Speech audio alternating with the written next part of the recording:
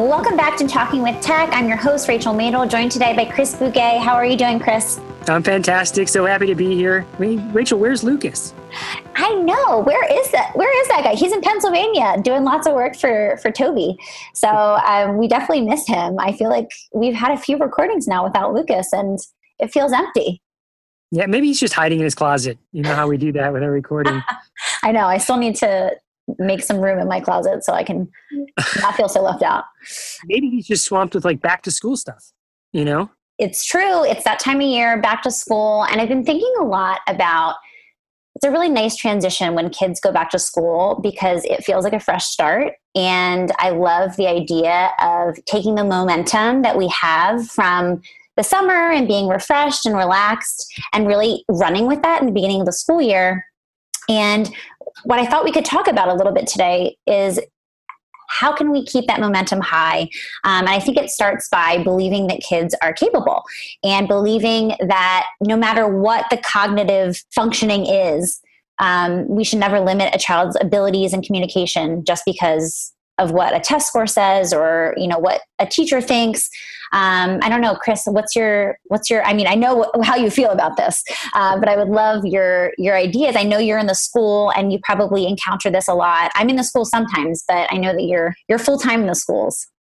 So, Rachel, we have to tell the listeners, we swear we didn't talk about this beforehand, but I have to tell you, this is exactly what's been on my mind lately as we've gone back to school. So, recording this today, yesterday was the first day back for students, right? And I'm seeing on Twitter all of these teachers and administrators posting all of this awesome optimism about the school year, right? And I'm thinking to myself, where's that going to be in November? You know, how are they going to feel in December? But there's this feeling of how, like you said, people come back refreshed and they're just ready for it. And in my particular job and what I've been doing is, you know, traveling to many different schools, speaking to teachers as we kind of sort out where a student is transferred from one school to another and one classroom to another. And so we're now trying to figure out where they are and teach these new teachers about communication. And what I hear is exactly what you're talking about in some places. You know, it's this, I don't know, I saw that device and I'm just not sure. It might be too complex. Do you have like a simpler device? And you know, I'm finding it less and less over the years that I'm hearing that, but it's still sort of a trend, this thought that like it's too complex and that we need to start simple, big, as opposed to start big and just believe that you can do the robust system, you know? Absolutely. This actually reminds me of an experience that I had. I was in Cambodia, I guess it was over a year ago now, and I was volunteering, and they have a lot of AAC needs. There are a lot of nonverbal kids with autism, and I was at a clinic in Phnom Penh. And so my role was to kind of teach the staff and teach the teachers and the parents about low-tech AAC. And I remember the first day I came and I brought a communication board, and the first reaction, as soon as I pulled it out, was no way. There's just no way this kid's going to use this. No way at all. And I was really deflated. I was really excited. I got off my, 20-hour plane journey there with my communication boards. And as soon as I pulled it out, everyone thought, no way. Sure enough, we started using it. I said, listen, let's just try it. Let's just try it. Well, if it's not working, fine. But, what do you have to lose, right? What do you have to lose? There's nothing to lose here. So this little boy was nonverbal and really interested. He's probably 3 or 4 years old. He was really interested in pouring water. He loved water play. So he was pouring water into this bucket over and over again. And so I pulled out the board and I start modeling go. It's like, oh, ready, set, go. And he picked it up so quickly. He started imitating. He started pushing the button. He started tapping the icon for go and looking at me. It was so wonderful. By the time I was done, I was in that classroom for 45 minutes. I walked over to the teacher and I was explaining, how can we start implementing these things in an everyday context and the routines you're already using? And he picks up the communication board, brings it over, and starts hitting or touching the icon for go. And I was just blown away. The teacher was blown away. Everyone was like, I can't believe he was able to do that. And I just think it's such an important reminder that we can't assume that we know what a child's capable of. we can't limit them by what we think they might be able to do or they might not be able to do. We have to at least try and assume that they're capable of all the things, right? Yeah, I say that to the teachers, right? If you believe they can't, then you'll be right. Exactly. Because and that's not what you want to do. You want to fail by believing that the student can. Like, meaning if you are going to fail believing in them. But this is something we've talked about many times in this podcast. So something that came to mind in that story that you were telling, Rachel, is Chris Klein. When we had the Chris Klein interview, something he said in that interview that still sticks with me is that people say to him, well, not everyone can be a Chris Klein, and I bet there are people that saw the student that you were just talking about. And I know there are other students that I've worked with where they think it's unique to that student. Like, well, that student was able to do it, but that doesn't mean all these other students will be able to do it. And it's like, but how do you know? You don't know. You got to give them a chance, So something else I've heard, Rachel, from teachers is, let's create an imaginary situation so no one thinks, oh, this is, if someone's listening that knows me goes, oh, this is this particular school that Chris works in. Yeah. There's a school that's sort of lamp heavy. Okay. The majority of students in that school, their AAC users, are using the Lamp Words for Life system. There are definitely other systems in play, but that's the predominant one, right? And then the school that one feeds into, so the middle school, that school is predominantly pro quo for whatever reason. Just the population is however either they came from someplace else, or the different speech therapists and IEP teams, for whatever reason, that group is using pro quo.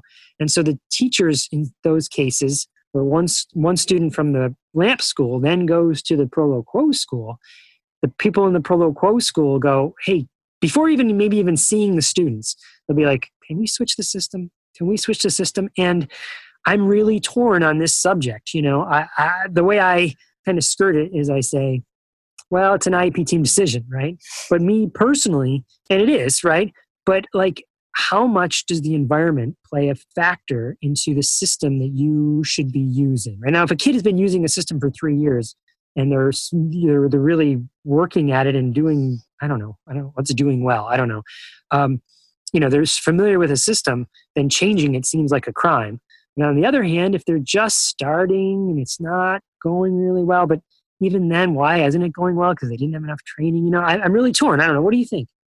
This is a really tough call. And it reminds me of the Eric Enger episode, Specific Language Approach. And it's really interesting because we always try to think about what device is perfect and what device, fits the best, and feature matching and device trialing. And what's really important is the implementation piece. It's we spend hours and hours and hours and hours doing assessment. And then it's like, okay, like, here you go, when it should be inverse. So I would really encourage listeners to go back and listen to that episode, because I feel like it's groundbreaking for our field. And I think that it could potentially be a shift in the way we do things. But it's a struggle. We know that it takes a long time for children to learn how to use these systems. So, and I experienced the same thing. It's like, it's been 4 months. Why is this not working? And so I always say, how much are you modeling? How much exposure is the child getting? How motivated are they? There's so many factors that go into whether a system works or doesn't work. Also, how are you viewing whether it's working or not working? Because I think that's part of it too, is that if we're taking data and we're only counting certain responses as correct, but we might, there might be a mishit and then it gets to correct, but we don't count that. There's so many things at play that determine whether or not a child's being successful. And I think it just depends on the teacher or the parent, or what the viewpoint is and what perspective they're coming from. So I think there's just so many things at play, and it really is kind of a case-by-case basis. But I just really loved Eric's point of view with, like, let's not focus so heavy on the system, because a lot of these systems are robust and can do the things we need them to do. What we really need is training. We need training for the circle of support and the caregivers that are using these devices. Yeah, I think some of the feedback I gave to them when they were thinking about changing the system is, does the student have an established motor plan? if they do, if they're really, know that system well and have established the motor plans, then don't change it up. I think that's another lesson from the Chris Klein interview, right? Is that don't keep switching the devices on the students. Just stick with it, because it takes a long time. Like you said, 4 months, you mentioned 4 months, and that's really a drop in the bucket. And then, like you said, how much are you actually modeling and using it? That is such an important piece as well.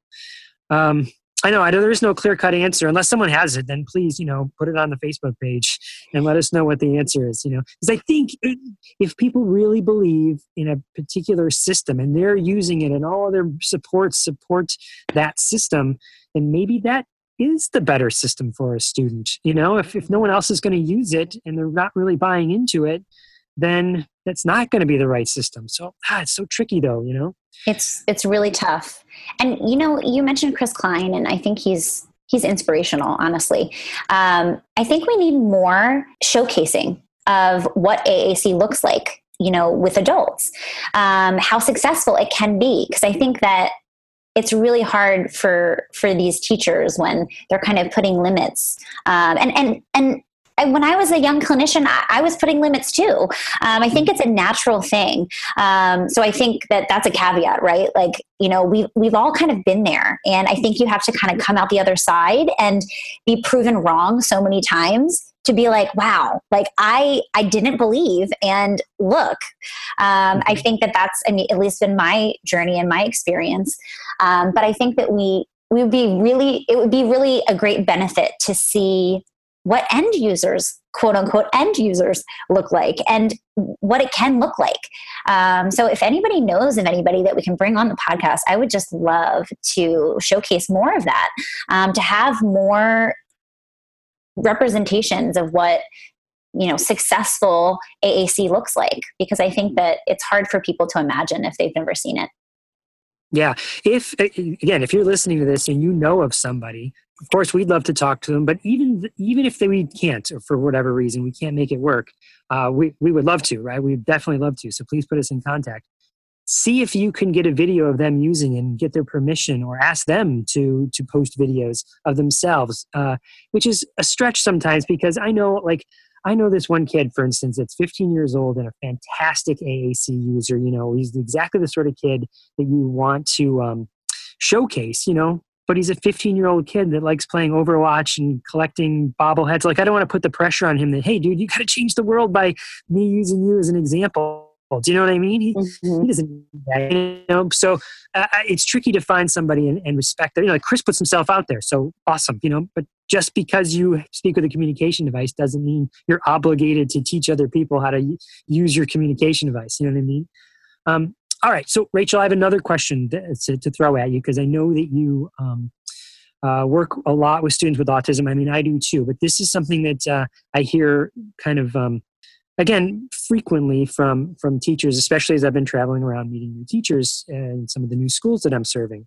So one thing they say is that, yeah, I know, Chris, you really like this core vocabulary, but the kids I work with, they really need concrete objects. Like I want to start teaching the fringe, and then maybe move to core, maybe. I just want to give them cookie and goldfish and the stuff they really like. Like, this kid really likes his spinner toy, so can I teach spinner toy?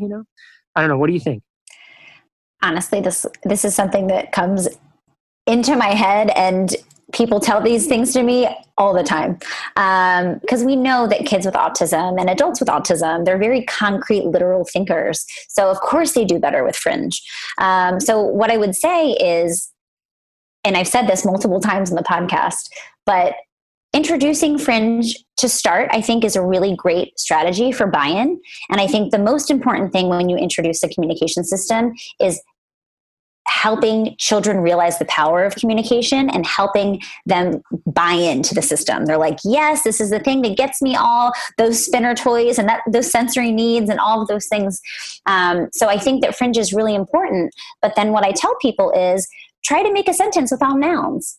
It's just, you can't, so there's a natural, stopping point when you're only teaching noun vocabulary. And unfortunately, more abstract language is harder maybe for kids with autism to conceptualize, but if we don't try and we don't model, then we never have a hope of having them learn it. And what they need is continuous exposure. So we need to be modeling these concepts, even though they don't understand them yet. If they have so many experiences with motivating things paired with the core word, they will learn it. Just because it doesn't happen immediately. And that's what I think is the problem, is that we introduce fringe words and immediately we get an outcome, right? Kids understand it because it's a noun. It's super concrete. They're like, yes, like I get all the things that I need. And they can use the system really quickly oftentimes. But then we kind of have this like screeching halt, like, well, they're not getting go and they're not understanding more, or they're overgeneralizing it, which means that of course they don't understand it, which I find is not the case. Especially kids with autism, they are frequently perseverating on words. So they might, have a word in their head that they're saying more and more and more, and maybe it's not in context, but I really do think that they're thinking of those words. So there's kind of lots of things at play, especially for kids with autism. But I just think that it's a long game with core words, but we know that it's worthwhile because that's what's going to give them the building blocks to formulate thoughts and sentences. And you can't make sentences with all nouns. You just can't. Yeah, Rachel, I think this is something I've softened on over the years. So I think when I first started, and I don't think I'm alone here, when people were learning about core, when they first learned about core, they're like, all core all the time, 100%, all I ever do is core. And that really doesn't mimic our typical language, right? It's that rule of 80-20, 80% is core and 20% is fringe. And so maybe use that as your instructional model. Like, so 80% of the time I'm going to be using core and I'm going to focus on core, but 20% of the time I'm going to just play with the fringe as well. And it's not like either or too, when you're maybe the lesson you're doing, imagine all the kids around and you're doing a lesson on up and down. And now I'm standing up and now I'm going down and I'm standing up and I'm going down. And occasionally you say, in the chair, my feet go up, my feet go down, because it's both, it's not all or nothing. I couldn't agree more. And I think that where we get into trouble always across every discipline, across every subject, is when we go to extremes. So there's people on the extreme core where it's just like core, core, core. And it's like, okay, but fringe words have a purpose and, we need them. We use nouns. And especially in the beginning, they're really motivating and concrete. So I agree. I think that we need to kind of mimic what you or I do, and the 80-20 rule feels really appropriate and perfect. I think that it's a balance. And also, as a speech therapist who specializes in the AAC, I can't go into a classroom and if they're only using nouns, it's kind of a slow integration. Like I have to get everybody to buy into this concept. So I do it slowly. So it's like, okay, before he gets up and goes to a different circle or center, have him say go. It's these things over time that make a big difference. But it's hard sometimes. And I think the reason that I go into classrooms and I see so much noun usage and fringe words is because it's easy, right? It's kind of hard initially to think outside of nouns, right? Because it's more abstract. You kind of have to think outside the box. How can I use go in a variety of different ways? And that's why I love Core Word of the Week, because it really forces you to think. If you're focusing on one word, you're like, wow, how many times can I use this one specific word? So I think that that's a really effective strategy to kind of teach teachers and paraprofessionals how to think outside of the box. But yeah, I mean, it's really tough. The core fringe word, I think that like everything else, we can kind of meet in the middle and do a little bit of both. And that's where the most success can be seen. Yeah, I'll take using fringe words over not using the device at all, right? Exactly. And then you can maybe shape it into being like, okay, so we've mastered where scissors is, but now we got to find, where the word go and my turn and cut, and of course you can always just be modeling that, and when I say I really mean the speech therapist modeling for the other communication partners in the room, and then who can then model for the student, right? Yeah, I think that's all good points, and it's just tough to keep remembering. Again, nothing new that we're covering here, but I know one other thing I wanted to say that I was when I was listening to you. You said you got to have the nouns are part of what we say, and I always say that too. Like Like you can't get to snug without the nouns. You need the nouns. You can get close, but you can't get there without them. So you need some. So Rachel, we talked about a lot of different topics, and so does Lucas in this upcoming interview. He talks to Betsy Furler, and they kind of talk about all sorts of different stuff. I'm really excited to hear her. Actually, she has a book. It's called Talking with Tech. So I'm like, of course we have to have her on. So I'm really excited. I hope they cover it in the interview. I know. So without further ado, here is Lucas's interview with Betsy Furler.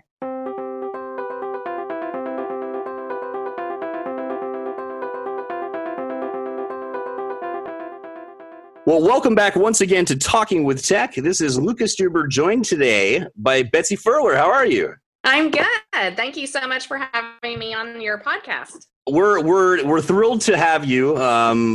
There's sometimes you do interviews where there's like one really clear thing that I want to ask you about, but you are so prolific in your work that there's actually a lot. I'm like, where do I start with all of this? So I guess that's the place to start. Is if you could just, I don't know, take a moment to tell us a little bit about yourself and what brought you to do what you do today. Okay, so I've been a speech pathologist for 26 years. I went to grad school at UT Dallas Collier Center, became a speech pathologist. I actually had a class on augmentative communication back in 1990 or 91 and loved it and continued to do kind of a mix of augmentative communication, a lot of work in autism, feeding and oral motor stuff over the years. And I've worked in every setting with every age. Isn't that one of the great things about this profession is you can never get bored, right? There's always... You can just keep specializing in different stuff as you want to learn. So, well, I guess when the iPod Touch came out is really when I started becoming enamored with technology. I really wasn't a technology person prior to that. I loved augmentative communication,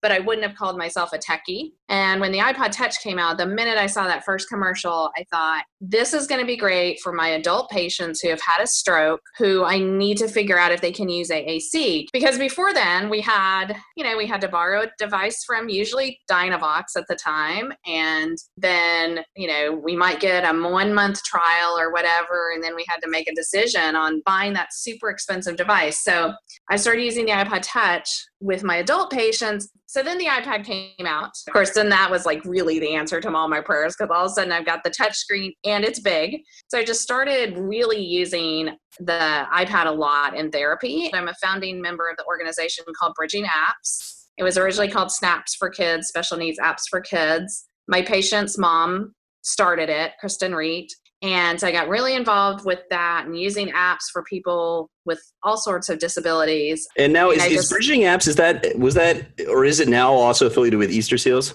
It is affiliated with Easter Seals, yes. So I got really involved in augmentative communication because I was all of a sudden just like obsessed with technology. I also got very fortunate through just some people that I knew. I got asked to be on a panel at South by Southwest, and that was on apps for autism. Yeah, so tell us a little bit about that, because that's a huge exposure for our profession, even to be on South by Southwest. That was a great moment. Oh, yeah, it was amazing. So I've spoken 5 times there since then. Whoa, okay. The first time I spoke, it was on apps for autism, and we had a really great turnout. And I was really surprised because for your listeners who don't know what South by Southwest is, it's a big festival in Austin, and there's a technology part that's called interactive, and then there's a film portion and a music portion. Yeah, it always feels like the rock star TED to me. Yes, it's amazing. It's the best networking. So I was speaking on this panel, and at this point, I loved apps, and I loved using apps for speech therapy.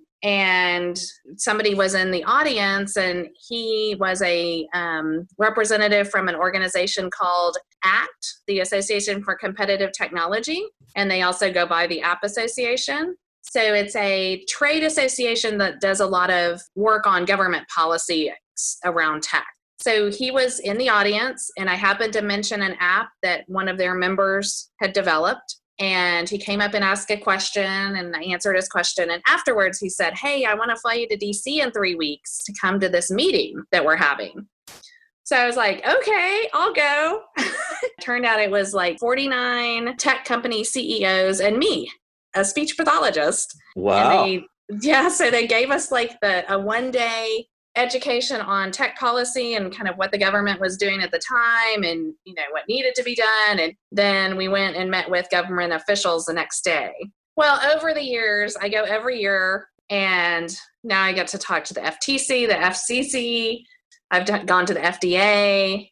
I've gone to the White House for meetings. And so what do those folks consult you about then? I'm able to talk about the human side of technology. So how technology actually affects people on a day-to-day basis and makes such a huge difference in our world. It's different than someone coming in and going, well, I have this, $8 million business, and these government regulations are hurting my business because of blah, blah, blah. Where I can go in and go, look, this little girl uses an iPhone as her voice. The only way she can say I love you is using this technology. That's kind of what I do. And then now I do consulting in the tech world on accessibility issues, especially my love is cognitive accessibility, which is kind of a forgotten form. And because when I think of that, I always joke that like my Google Calendar is my cognitive prosthetic, Mm-hmm, and I need it. Is that the sort of accessibility we're talking about? Or Exactly. And what I say is, 20% of the population actually has a cognitive deficit, but 100% of the population really has a cognitive deficit at one time or another during the day. Whether you're too tired or you haven't had coffee yet or you're sick. There's just so many things that affect our brains that for a product to cognitive accessibility really affects every single person. Sure. So I'm super passionate about that. And also, thinking about people on the autism spectrum and how they're able to interact with technology. One of my favorite quotes is that, I'm going to misattribute it, but for most of us, technology makes things easier, but for some people, technology makes things possible. Yeah. I love that. So that's fantastic work you're doing. I really love technology now. I love the tech world. So I've been really pivoting in that direction. And as I was starting to pivot in that direction, that's when I decided to write a book on AAC and produce an online course. I found that so many of the families that I ran into when I was at conferences and even in my hometown, I live in Houston, Texas, they didn't even know augmentative communication was a thing. They had no idea it was available. And the schools really aren't trying to, they're not promoting it. And there weren't other therapists who were offering it to them. So I decided to do this online course and book to it was going to be like my exit from the field, really. Okay. But what happened is I continued building my tech consulting accessibility business, and I decided I actually really love augmentative communication. And actually, because of building the course, writing the book, I became more and more interested in the field. So I've kind of continued both. I right now have a private practice in Houston, and I have 7 therapists working for me, and we do almost exclusively augmentative communication therapy on all different devices depending on the child's need. Sure. I do consulting with school districts in Houston as well as in the surrounding areas, and also with individual families on augmentative communication. What is the name of your book again, by the way? The name of my book is Talking with Tech. Talking with Tech. In so many ways, these great minds are thinking alike today. Yes. So I just published my book, and I sent you information about it, I guess. And you were like, uh-oh. Yeah. I had this moment of like, we thought we were so clever. Yeah. Oh my God. We're about to release this podcast with the same name. And I was like, oh, no problem. Yeah. So I don't care. By making that statement, you are releasing all indemnity to the. I was like, hopefully it'll help my book sales. We're happy to be sharing so many of the same messages. And then you do a podcast too. And now the podcast is this through Easter Seals? No. Okay. All of this is on my own. So my podcast is called Your App Lady. Oh yes, of course, sir. I was thinking of one that I saw when I was. Oh well, researching. Easter Seals Bridging Apps does a little segment, but my podcast is called Your App Lady, and it is not, I of course talk about issues of accessibility and disability, but it's mostly aimed for people between the ages of 40 and 60 who have smartphones and they have tablets, and they really wish they would get a lot of use out of those devices, but they're not really using them to their full potential. Right. So that's my target audience. So Great. I do a little tech news, an app review, and a tech tip. And it's really short. So it's usually about 10 minutes, except if I interview someone, then it's longer. But it's very much just getting people feeling more comfortable with technology. Great. That's again, we share absolutely the same vision. I mean, that's one message we really constantly try to hammer home, is that intervention with augmentative communication, for example, really is just language intervention. I mean, there are complications. Clearly, there's other considerations we have to think about often with that population, but it really shouldn't be scary. I think it gets so much fun. Right. And it's just a tool, just like a pencil would be. Yep, exactly. So I try to encourage other speech pathologists when I do an evaluation on a child and then recommend a device and then may send them back, to the therapist they were seeing prior. I tell them, just go on like you're doing therapy. Like yes, there may be some tweaks to it, but especially once you get a kid on a core word AAC user or interface, you're just building language like you would and doing language intervention like you would with a child who was using their voice to speak. Right. Well, I'm assuming that you also own like a time turner from Harry Potter, because I don't know how you do everything that you just said you did. So you have the private practice, you have the My Happy Lady podcast, you have the work with Easter Seals, you have all the consulting work. Do you have, for our listeners, any time management tricks? Well, I do. So I've always been a really productive person. I'm actually kind of a fly by the seat of my pants, but I make good use of my time. And in the last year and a half, I have made really good use of my time. So if I'm in a quote unquote work mode, I will carve out like 2 hours and say, and I try to do this from 9:30 to 11:30 each morning, because that is my best time of day as far as my brain function. Is it really? Mine's like PM, but the same hours. Yeah, I used to be like that, and as I've gotten older, I'm not as good at night. So 9:30 to 11:30 is like my focus time, and I literally focus. And it's amazing what you can get done in 2 hours if you're not distracted by chatting with people, answering your phone, looking at emails, looking at Facebook, all of those distractions. Right. And I can get a ton done in just a couple of hours a day. In fact, I take a nap almost every single day.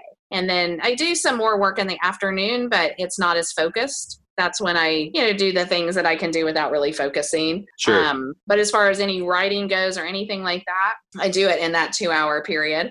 Well, so you're saying you do this all in 2 hours. Okay. This is over. I'm hanging up. I'm kidding. But sometimes I do write in the evening as well, after everyone else in my house goes to sleep. But I have teenagers, and so sometimes they're up really, really late.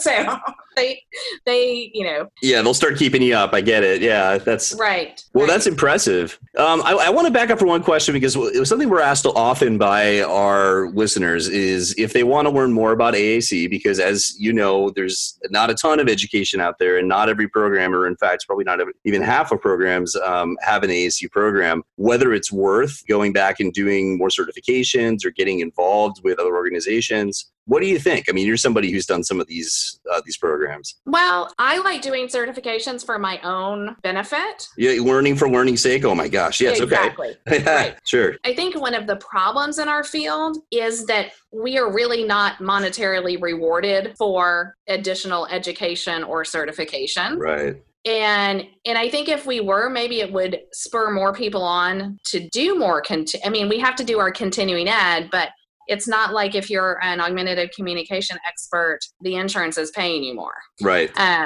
So I enjoy doing the certification programs. The DIR floor time was incredible and really changed really the way I interact with all people, not just my patients. I haven't done any certification in, any formal certification in augmentative communication. I have looked at some of the AT stuff, some of the AT certifications, sure. And I ultimately decided that it probably wasn't going to benefit me, but I love to learn. So I'm like constantly reading. I listen to a lot of audiobooks. Yeah, so that's another way I get a lot done is anything I have to listen to or read, I do that in the car. Another reason to listen to podcasts, right, people? Yeah. And podcasts. Yeah. That's great. And that's something I always try to hammer home for people is it would be nice, right, if somebody could get a certification and see like a tangible financial benefit in the schools. But you will see a benefit in, the students you serve or the clients you serve. And I think that the people that listen to podcasts like this, during the summer probably understand that. Right. It's the folks that are listening freaking out in December that are a little bit more concerned about their CEU hours or whatever it might be. Well, and I say you don't get a financial benefit. I guess you do. I mean, I think people who do additional certifications, do additional education in general, have a benefit as far as in hiring decisions. You're going to be more impressive. You might get a better job. Maybe you'll get a job in the school district making the same amount, but you'll have a more desirable caseload or be able to do some of these things like work on an AT or AAC team versus working on articulation at the elementary school. Right. You have a large, pretty specialized private practice. How do you select your SLPs? Like, what would stand out to you if somebody's looking to get a job, working for a clinic like that? Go ahead. I typically hire people who, what I started doing when I first started hiring people to work under me is I hired assistants. So in Texas, we can have bachelor's level therapists as SLP assistants. And I did that very strategically because I wanted to hire people that I could train and had to do it the way I wanted it done. Right. Okay. So I didn't want anybody like thinking for themselves too much, It's like, I want it done my way. Like, don't try to reinvent the wheel. This is how this patient is, making great progress. I wanted to go forward with that, which makes me sound super controlling, but I really am not that controlling. But I wanted to be able to keep my brand intact, for lack of a better word. So I hired bachelor's level people. Well, many of them have been in grad school while they worked for me. And so now the SLPs I have working for me are all people that I actually trained. One of them, I was her CFY supervisor, and then others have worked for me as an assistant. And then I still use bachelor's level people as well. And it's worked out great for me because I hire on personality and their ability to be flexible and learn. And then I train them in augmentative communication. And then obviously I'm supervising them as well. So I have a lot of communication with them. Got it. Okay. So you built your own workforce too, and I can, as I said, I have a history, running a clinic, and I can definitely relate with that, especially when it comes to AAC, like even very seasoned clinicians, there's still a fair amount of training involved. And I would imagine that's an encouraging message for new grads, right? Is that they don't need to know everything right away. Right. And I actually think it's a benefit not to know everything because as not to feel like you know everything, because you need to be open and learning and constantly being able to make changes. None of the kids we work with are the same. So it's really every child you meet, you are learning something from them that you kind of add to your repertoire. Right. Yeah. I get worried about the people that say they know everything. Right. Running a clinic with 7 people sounds daunting to begin with. I think if you draw the Venn diagram of the overlap between like business people and SLPs, the overlap is like 0. Like, is this something that you've always been inclined to do, or have you sought out extra help? No, I was not inclined to do it. I definitely sought help. I have a great administrative assistant who helps me a lot. I've also taken classes, online business classes, and I use a mentor or a business coach. So, yeah. And I think what I suggest that people who are trying to run a practice, I think what we tend to do as speech pathologists, or I know this is what I tended to do, is I just kind of like the business part was just totally aside. It was not like, that was not my focus. I never had to market or any of that kind of thing with my therapy company. And then when I started doing the tech consulting, I was thrown into a whole different world. And that's when I also started thinking about doing some consulting outside of our speech therapy realm, is when I started really getting my business side of my speech therapy company under control as well. Okay. But it's been a lot of learning.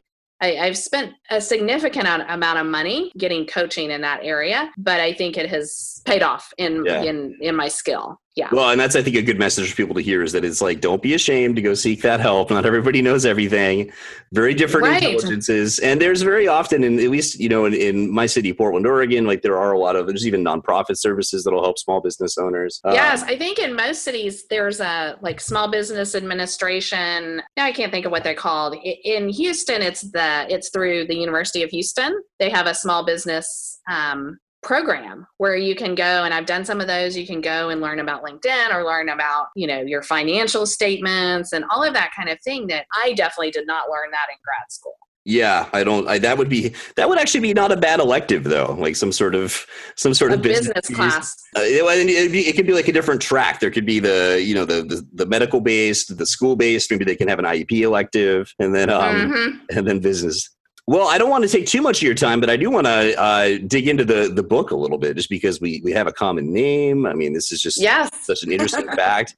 And so I obviously I was on a plane and well, I would have read it anyway, but I happened to be on a plane when I was reading it, and I enjoyed it very much. There's a few things I guess I'm curious about just from a methodological standpoint, because you do have so much experience. And one of the things you said that is interesting now in the context of like the core language debate is the idea of starting small. How do you feel with that? Mm-hmm. Well, let me start with, I wrote the book for parents, really thinking about parents.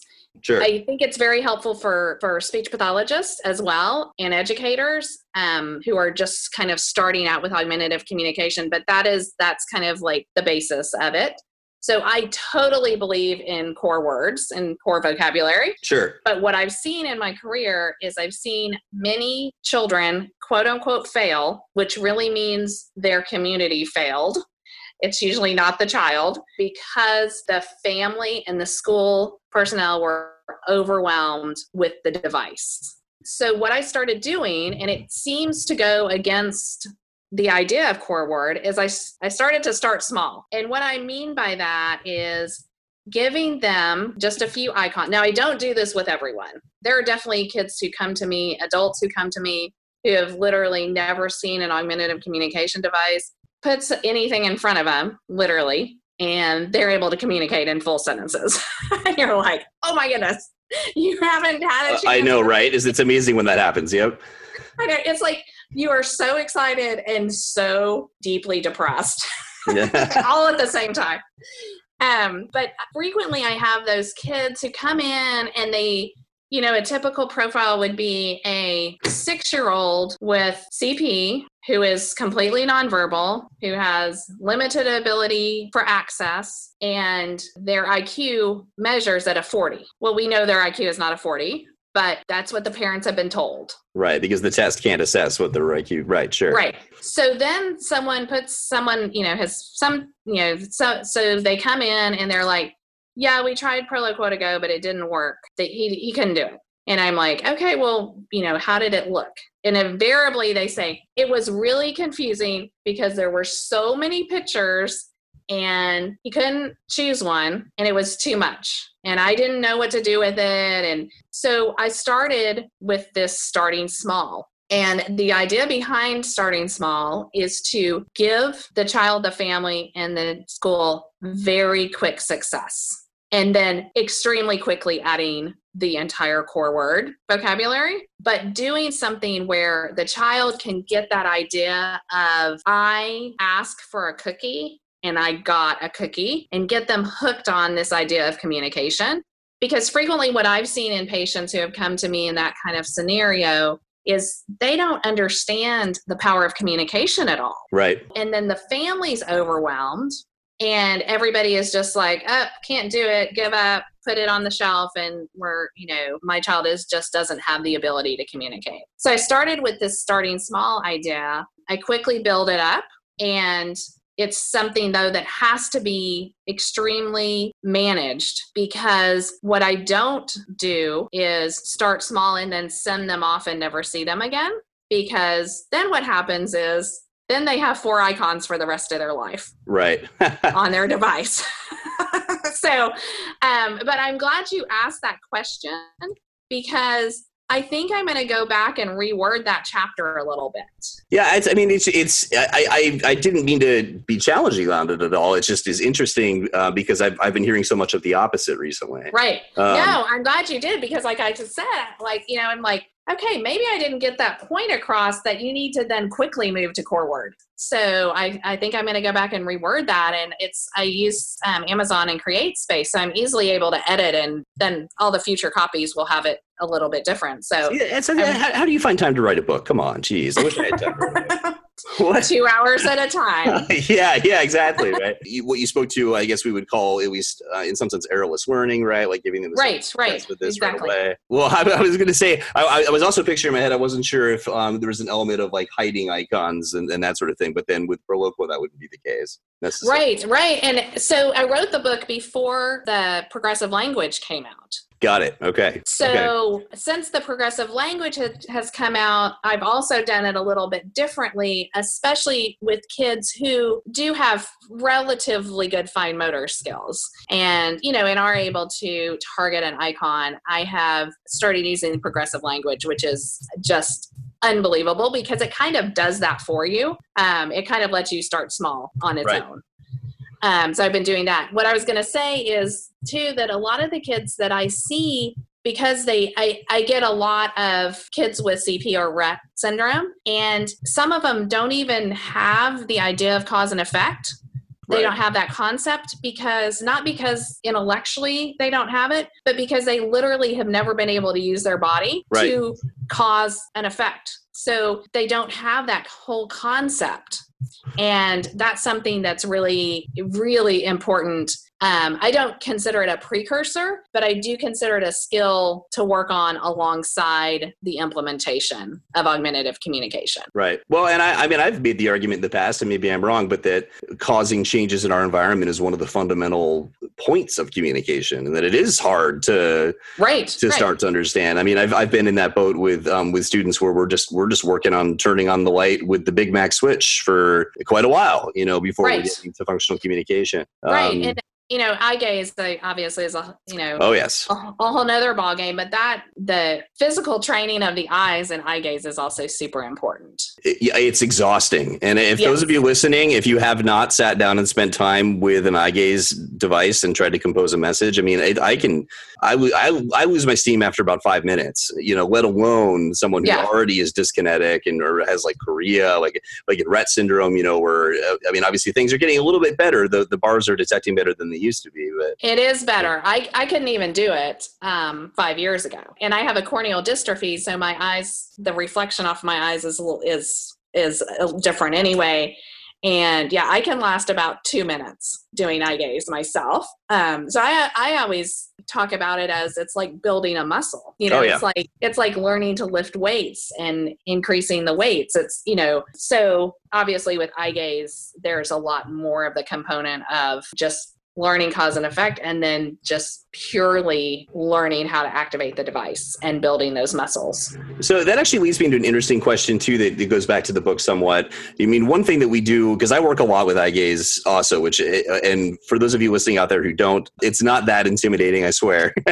These kids are actually adorable. There is nobody in the world who can give you a stink eye like a girl with Rett, let me tell you. Oh, yes. The personality is rich. But you know, one thing we do a lot with eye gaze machines is use these initial games like Look to Learn to teach cause and effect, right? And these sorts of things. And yet, when we're working with kids learning on tablet devices, it's very much culturally verboten to have anything but the communication device on there. And I saw you wrote in the book that tablets can also be used for training motor skills and these other things. How do you feel in the light of that current debate? I like for the child to have 2 different tablets. Yeah, okay. So I strongly encourage 2 different tablets. And really now I almost insist on it, because if you're using the same tablet to talk and play, when you're playing, you can't talk. So I find it very important to have 2 tablets. And now tablets are so inexpensive. You know, you need your iPad for your Proloquo, but you can get an Amazon Fire tablet for, you know, $50. Yep, or 40 So, if you're okay with the ads, I think is the. right. But yeah, So, tablets are becoming so much less expensive. It's absolutely true. Yeah. right. So I really like having two different tablets. We have many kids in our practice who have two full-size iPads, and they're in different cases. And no matter what that child's IQ has tested out to be in the past, they know exactly which one they're talking with and which one they're playing. So I haven't really had a problem really with any of them. I mean, we use guided access, so their talking tablet is always stuck on their app, or they're using a Tobii device or a PRC device, and then they have a tablet or an iPad for fun. Right. And in the schools, I've also started insisting when I go into consult with school districts that they do the same thing, that their iPad that they're using or their device they're using for communication is not the same one that they're using for educational apps. I'm very glad to hear you say that. I mean, it's tough, and obviously, like, I don't want to come down. Like, obviously, not in not every situation in the world can people afford two different tablets.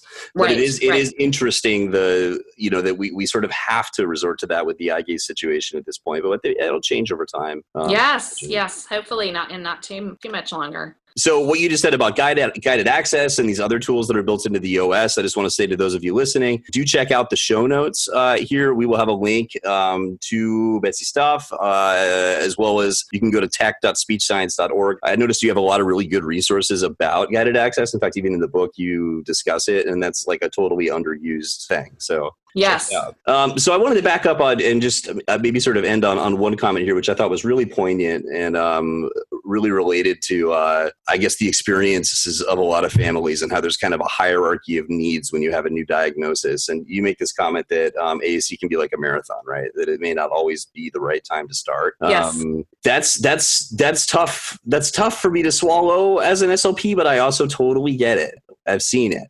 Like, what motivated you to make that statement? Well, what motivated me was I was thinking about the Couch to 5K app, where you go from laying on the couch to running a 5K. And so if I went up to somebody and said, hey, I'm going to run a marathon, and I'm not really an athletic person at all, they would never say to me, no, Betsy, you can't do that. Are you crazy? You're never going to be able to succeed at that.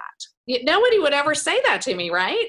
They might say, you better do a lot of training or, whatever, but they're not going to say, oh no, that's impossible. You're never doing that. My friends might say that, but that's you have good friends. Okay.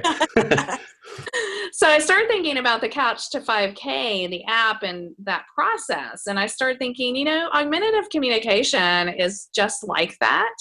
So you have to train, and you have to be ready for it, and you have to be in the right frame of mind for it, and you have to be dedicated to it. And then you have to practice.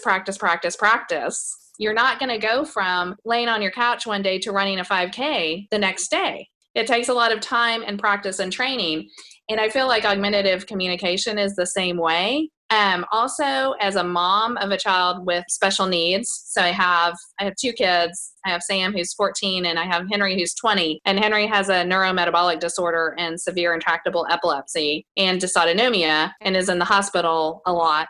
I get a lot of work done there too in the hospital. As a mom of a child with special needs, I think I'm very aware of the fact that you can't fight every single battle all of the time.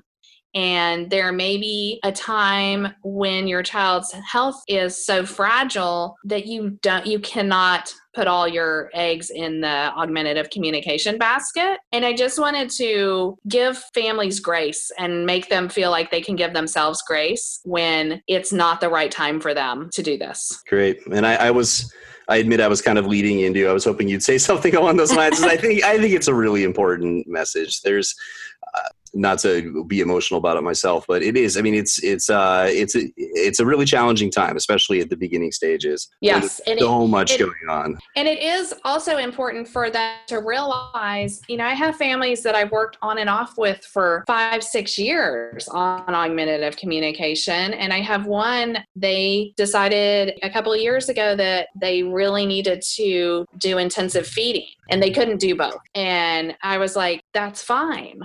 Just let me know when you're ready to start up again. And mom contacted me a couple of months ago and was like, okay, this is what we've got to do now. And I think sometimes, I feel like the families need to know that even if they try and they end up not being able to make it a priority, that they can always go back to augmentative communication and get started with it when it can be a priority, and when they do have the energy to get everybody on board, because it's not easy. So I have a plaque on my desk that says, "I'm not telling you it's easy, I'm telling you it's worth it." Yes, I like that. That's good. Well, and yeah, it goes back to this theme that seems to always come up in our work, which is this idea that perfect is the enemy of good, right? Yes. Well, that's another way I get a lot of stuff done. Done is better than perfect. Oh yeah, I'm still working. I'm a little bit of a perfectionist, but those of you who are listening to this podcast, I'm sure I made 100 mistakes. So, well, one of my employees, she was talking about something having to do with augmentative communication, and I was like, "You got to let go of the perfectionism, because it's never going to be perfect. It's never, And she goes, "Yeah, Betsy, I'm trying to learn that from you, because you do a really good job of that." Oh, sassy. And I was like, is that a compliment or an insult? But well, I have very good relationships with my employees. So I was going to say, that's usually a good sign of a sign of a good relationship. Well, I guess kind of on that note, in closing, a lot of our listeners out there are people that are wanting to learn more about AAC. Some of them are students, some of them are seasoned, but is there any sort of like final lesson or message you'd like to leave them with? I just think the idea that it's a tool and it's something that you can play around with and just keep trying to learn about it, and don't be intimidated. I love the, but don't be intimidated. Absolutely, too. And it's okay to play with it. Take it home, babble with it, play with the device. Yes. Well, once again, thank you for joining us so much. I mean, this has been a fantastic conversation. Betsy Furler, who is now not going to sue us about her book, just kidding, her fantastic book, Talking with Tech, which brought us together. So I'm so glad that we've met. If you want to know more about Betsy, check out, really any variety of different places. So communicationscircles.com, bridgingapps.org as well. But please do check out our show notes, because we'll have a link to those and more. We'll talk to you all next week.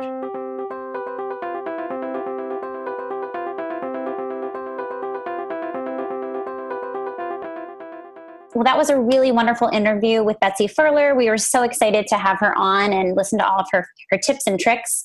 If you guys haven't already, please subscribe to us in iTunes. We would love to have a review. Tell us what you think. And that way you're updated every time we release a new episode. We mentioned it earlier, but we'd love to see you on Facebook. There have been lots of different posts and lots of different people asking questions. And so we'd love to see you there. And of course, we've challenged you to post your questions there so that we can all talk about them in a future episode. So please do that. Thank you guys so much. I'm Rachel Madel, joined with Chris Bugay. We'll talk to you guys next week.